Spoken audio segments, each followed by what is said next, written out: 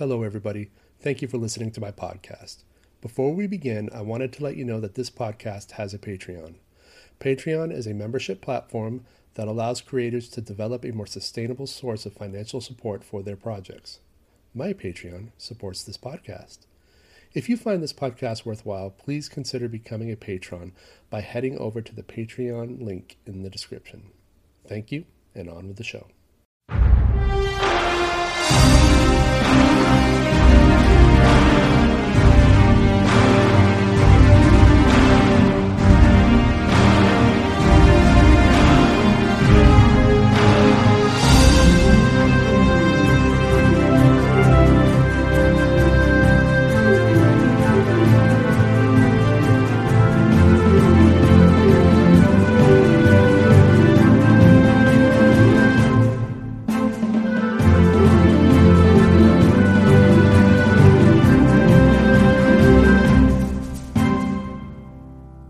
Hey everybody, welcome back to the podcast. Today it's just me. I don't have any guests because I just wanted to take a moment to talk about screenplay competitions and to talk about film festivals on my own, because I'm going to be having guests on that will give their own perspective, and those episodes are going to be dedicated to their perspective. And rather than making it an intense conversation of debate and some of this, I'm really passionate about this subject, and I know that if I disagree with somebody, I'm going to be pulling my hair out trying to argue with them. And so my rule with the podcast is if I have you on as a guest, it's your view, and I'm digesting your view, and that's it. I want my audience to understand that, because I'm not interested in sort of an on-air argument like a debate you might see on Bill Maher or one of those political shows. Like, that's not what this is. Every guest that comes on has their own view. But for me to get across my experience with something like film festivals or screenplay competitions, I can't really have a guest on, because most people who are in the film industry or in the publishing sector, they're absolutely going to disagree with me. It just is what it is. I've always been at odds kind of with the institutions of filmmaking. And for full disclosure, I still am. This is not going to be a review of specific screenplay competitions, although I will name drop some of them because I had specific experiences with some of them. What I want to do is talk to you about what I've done over the pandemic in terms of submitting my work to screenplay competitions and kind of the information I've gathered. But before I do that, I'm also going to tell you about my history with the film festival circuit, because I do have an extensive history with some of the smaller film festivals in and around New York City. So let's start with that, because for the longest time, I started making films in high school. 1998 was the exact year I started making movies. Ever since then, I've been thinking about film festivals. I've been submitting my work to film festivals. Back then, that was really the only way independent filmmakers could get their work seen, is you submit your movie to a film festival. You create a package with the film. You send in the submission fee, whatever the submission fee is or was, and you send it out. And today, the film festival market is much bigger, and the fees are much higher. And what happened, though, was I didn't get into my first festival until around 2012. It took a long time. It took many, many years. And I think I'd spent tens of thousands of dollars in submission fees the 10 years prior with nothing but rejections. Absolutely all rejections. Thousands of dollars wasted. You know how many films I could have made for that money? A lot.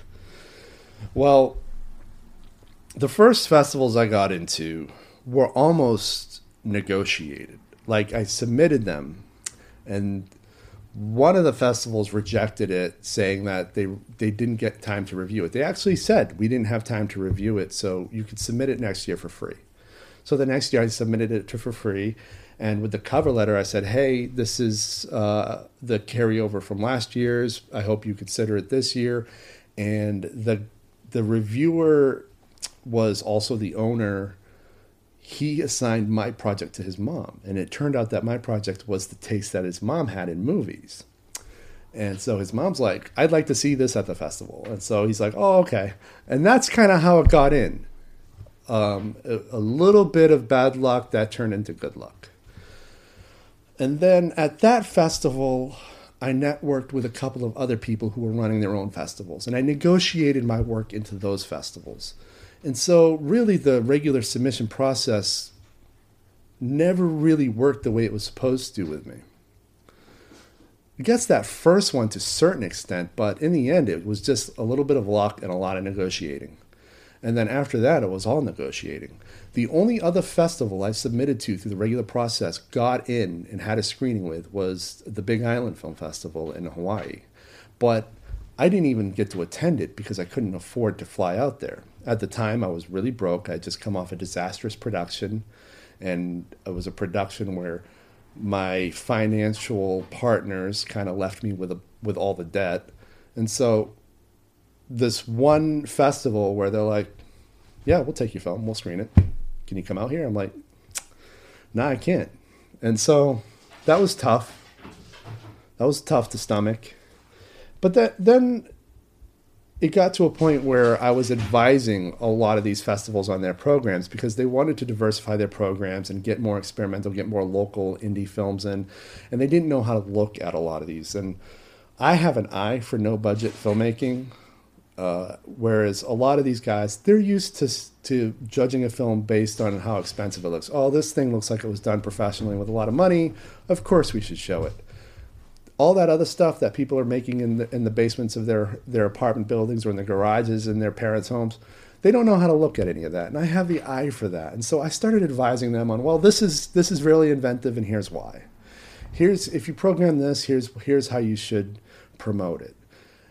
And I would just tell them, this film doesn't look like much, but this person, I see what he's doing, and also this guy has a huge background with the New York indie film scene. So you should bring him on anyway because he's going to get people to come. And so that sort of became my role for a long time, is balancing newcomers with educating them on like who the newcomers were that they should be looking at seriously, and then who has been around a while that if they may not know their name or they may know their name. Most of them didn't know a lot of these experimental filmmakers though. So I had to kind of give them a bit of a schooling and all that. And I did that for a while, and then there were the awards, and I'm not the only one with this story. I've known many people who advised festivals on some of their awards, and you'd be surprised how many are pre-selected ahead of time. So I could say, for the experimental film category, this filmmaker should absolutely get it, and here's my case for it. And I would do these extensive write-ups about their films, about their film works. And it would always be focused on the film they submitted. It was never about what they did before. It was never about whether I knew them or not. It was always about the film they submitted. And I remember there were like well-known filmmakers, not just in the New York film community, but worldwide, who I didn't recommend. And that's sort of where the problem lied, because a lot of these film festivals wanted the notable people to win so that those notable people will talk highly about these festivals. They were starving for publicity. They were starving for more submissions because a lot of them are funded exclusively by their submission fees, which is a point of contention for me. And I'm not the only one with that story. I have a friend who's an artist who was also advising on the awards for the art house section of a specific film festival in New York. And he said the same thing. He said that he had advised them to award a specific filmmaker, that this specific filmmaker was doing something really, really special. And they said, are you sure you don't want this other guy? And he's like, no, what they're doing isn't inventive at all. I've seen it 1,000 times.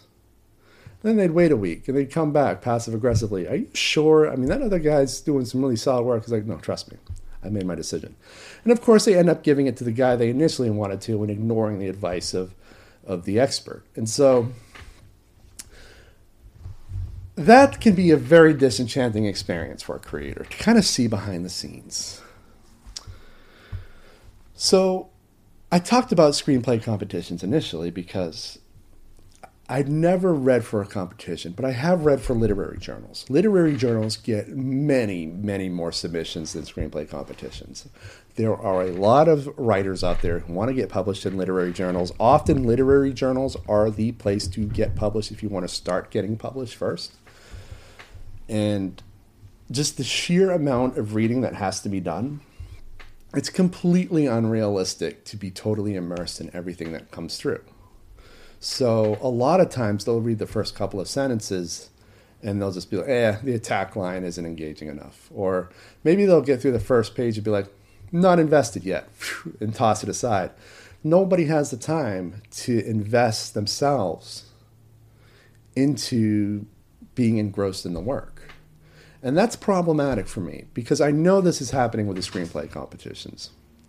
Think about this. This is a letter I got from the Austin Film Festival, which I submitted a screenplay to. I don't know how many I've submitted to them, but it's not the first letter I've gotten from them. I'm going to read this to you. Dear Eric Norcross, thank you for entering Desire Lines into the 2021 Austin Film Festival Screenplay Competition. We received 14,648 script submissions this year across all categories that demonstrated some incredible storytelling and world building. 14,648. There's no way they read 14,648 scripts. In the window between the time that competition submissions opened and the time they sent out these notifications. There's just no way. It's impossible.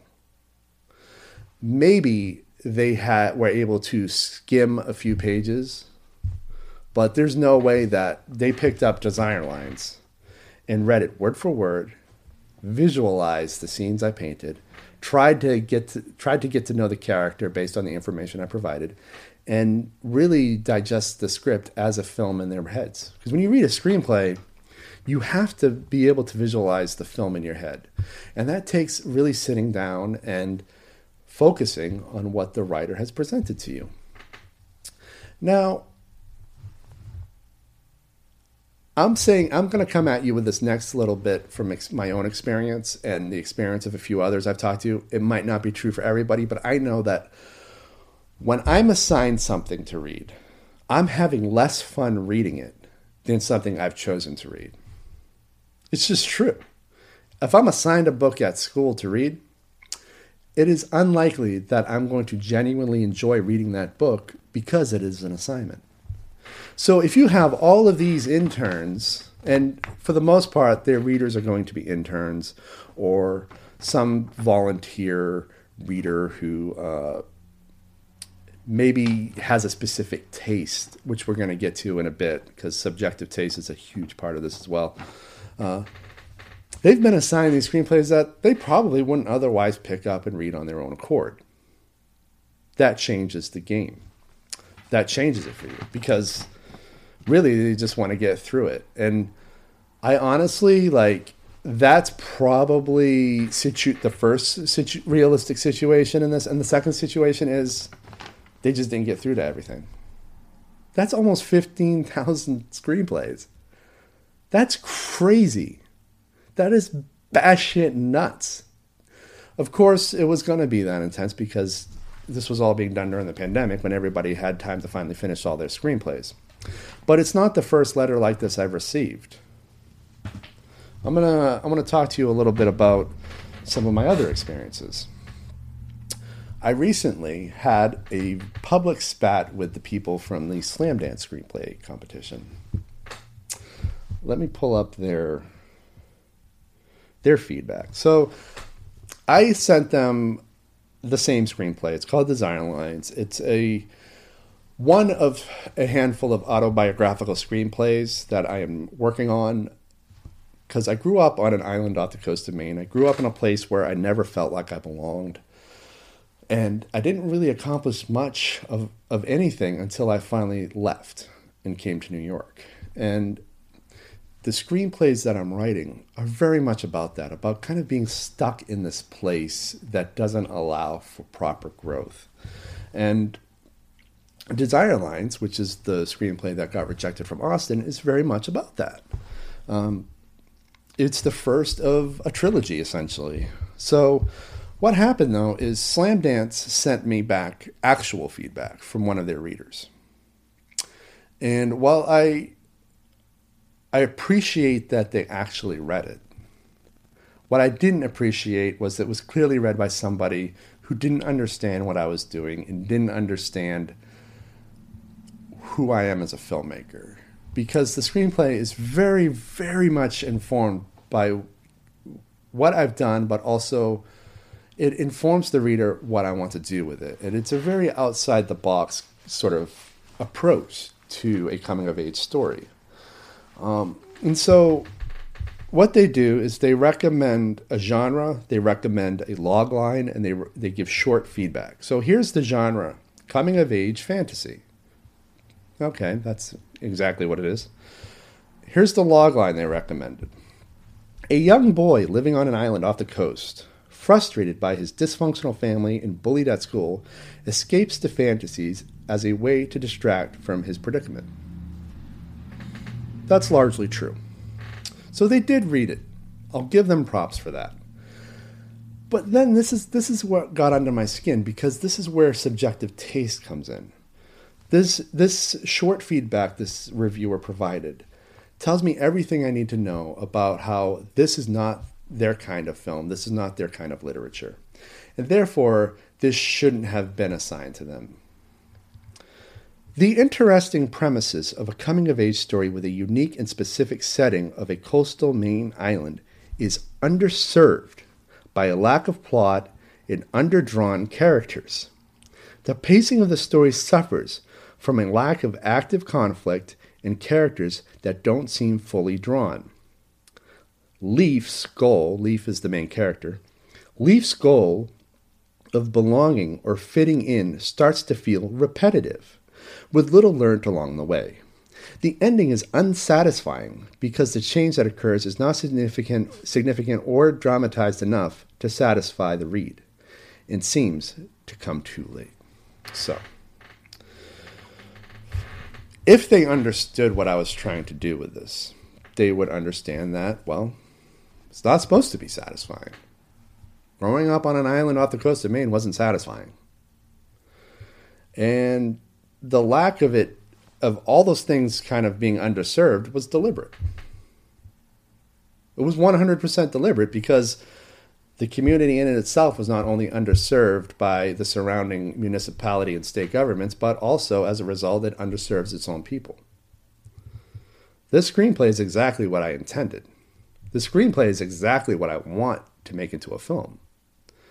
As a matter of fact, I want the film to be 100% reflective of that screenplay. But the problem is it wasn't aligned with this person's taste. They wanted a significant change to quote-unquote satisfy them, which is a word that really got under my skin. And I think that they wanted a more picturesque, happy-go-lucky sort of Maine island experience. They didn't want a sort of a realistic, gritty approach to the location or the types of characters that were presented. You know, the one film I'm thinking about now that takes place on an island off the coast of Maine is probably more in line with the kind of movie this reader's looking for, and that would be Wes Anderson's Moonrise Kingdom. That was set on a fictional island off the coast of Maine. But it's cute, it's quirky, it's definitely separated from like reality, especially the reality I had to deal with growing up. And I sent them a film that was the polar opposite of Moonrise Kingdom, or a screenplay that is the polar opposite of Moonrise Kingdom. And I don't know, I just feel like, to me, when you're giving feedback to a creative, it doesn't matter where they are as a creative, if they're in a late stage of their writing career or if they're new. You should always try to figure out what it is the writer is trying to do and give them feedback that will help them strengthen what they're trying to do. not just shoot it down because it doesn't align with your expectations or tastes in literature.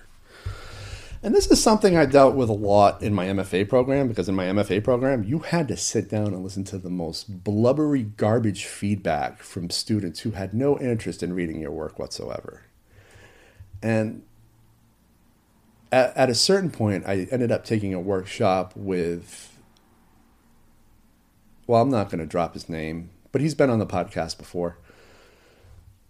He was a professor of nonfiction writing, and he was just like, look, just try to figure out what they're doing and give them feedback to help them get to where they're headed. Don't try to change them into writing something that's more along the lines of your taste, because then you're not doing them justice. And that's sort of what I want to tell this guy at the Slamdance Film Festival.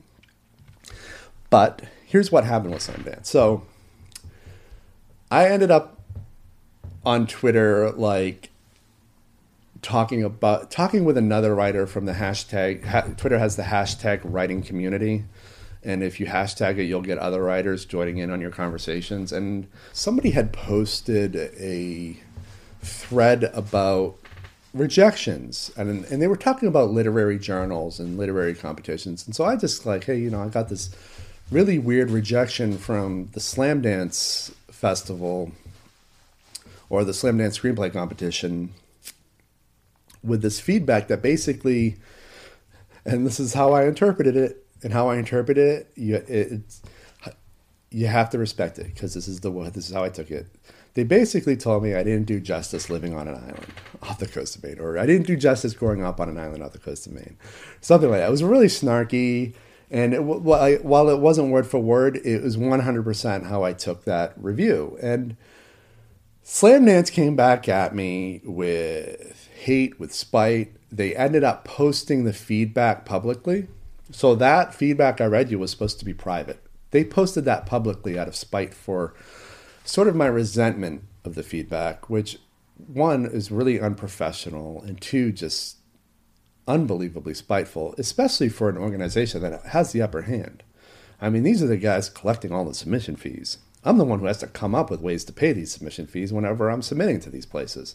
So I'm really mystified as to why they would react with such hostility. Because when I initially posted that comment, it wasn't out of hostility. It was just kind of out of like bafflement. I was just like, this is really what they consider to be useful feedback. It's not useful feedback at all. It made me feel like I didn't do justice living on an island off the coast of Maine. And so we had a little bit of a Twitter argument, and eventually they ended it with some nasty memes, like mic drop memes, which is also really unprofessional. Whoever's running their social media should probably be fired. But, I don't run that organization, so they're going to do whatever they're going to do. And then I ended up posting a video to them, kind of just explaining why they were overreacting. I don't have many followers on Twitter. I'm not that active on Twitter. So why they would get so defensive about me being disenchanted by their thoughtless feedback. Like, dude, you have my submission fees. You should be totally happy with me being pissed off because you got money from me. But that was it. I haven't talked to them since. And honestly, I won't be submitting to them again. The whole Twitter behavior crossed with that feedback, it's so clear that my work isn't going to be taken seriously there. I will tell you, though, that they're not the last time this podcast is going to be focused on them. I actually have a guest coming up next week who's going to talk about film festivals. He's going to talk about competitions, and he's going to talk about the feedback he got from the Slamdance Screenplay competition. I've already shot it. I've already recorded it. He has a more enlightened view of things. I'm very passionate. I'm very much people be more thoughtful to other people. He's much more chill. And so you'll get two sides of it. This isn't just, me posting a bad Yelp review. This is me saying, hey, I hated it, but here's a guy who hated it but is more enlightened about it. And But I'll let him speak for himself when he's on here. Who else did I submit to? I also submitted to the Page Awards. I posted a blog about this, so I'm not going to go too far into it, but the Page Awards really annoyed me because when they do this thing where you submit it and then you see if you got into the quarterfinals. And if you didn't get into the quarterfinals, you're done. If you did, then you are still in consideration for the next phase. But they don't tell you whether or not you got into the quarterfinals or not. Instead, they send you a link to a section of their website saying if your name is on here, you're in the quarterfinals. If your name isn't on here, you're not in the quarterfinals and you're done. And of course, you go and the page is taking an hour to load because everybody's trying to figure out whether or not they made the quarterfinals. And I'm so mystified by that because are they just trying to drive traffic to their website, or are they just too lazy to construct a mass email to everybody they're rejecting? It doesn't take a lot to email people to tell them that they're done with the competition. But I figured out that I didn't make the quarterfinals. And so I unsubscribed from their mailing list. I'm like, all right, I'm done. Unsubscribe. And I write about this in the blog, where my regular practice with anything, whether I've been in the festival or not, is once the event is done, I unsubscribe. It's part of my regular maintenance practices for my inbox because I don't have the bandwidth to be receiving emails from every competition I submit to. I just don't. And so, for example, last spring, I was an official selection of the Beverly Hills Film Festival. I participated in the Beverly Hills Festival completely, fully through their online, because they were an online festival this year. And then as soon as the competition was done, I unsubscribed. So it's just the regular practice of it. I'll resubscribe if I decide to resubmit, or if we agree to do business in some other way. I will be subscribed for the duration that we're in business together. So when I sent the unsubscribe request, the woman who is sort of the contact for the festival, at least in my inbox, was a woman named Zoe Simmons. And she responded with, "Crybaby." I'm like, she calling me a crybaby? That's very interesting. And what I realized was it was meant for one of their administrators. She was trying to forward it to an administrator to remove me from the email list. And it accidentally got sent to me. She responded with this 7-page email, or I think it was like 7 or 8 pages. I wrote about it. You can read it on my blog. I'll link to it in the description of this podcast. But just go to my website, ericnorcross.com, and look for the blog. It's pretty recent. But it's not really about rejection. It's more about giving creatives a fair chance. And when you have a screenplay competition that's taking in nearly 15,000 submissions,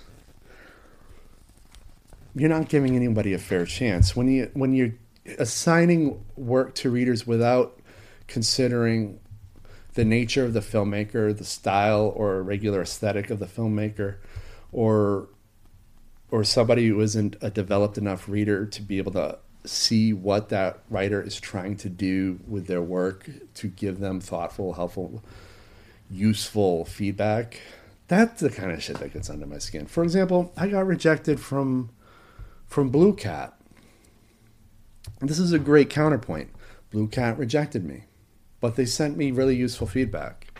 They understood what I was doing. The Blue Cat screenplay competition basically read a screenplay I sent them. It was called Skittish. It was a different screenplay. And they're like, look, we get what you're trying to do. This is going to make an amazing movie. But I'm going to tell you straight up right now, this isn't the kind of thing that's going to be financed through the studio system. But it should absolutely be made, and you should try to find a way to make it. And that feedback's useful to me. That feedback tells me that they understand what I was trying to do. They might not know who I am as a filmmaker, but they at least read the screenplay and they understood what I was trying to do with it.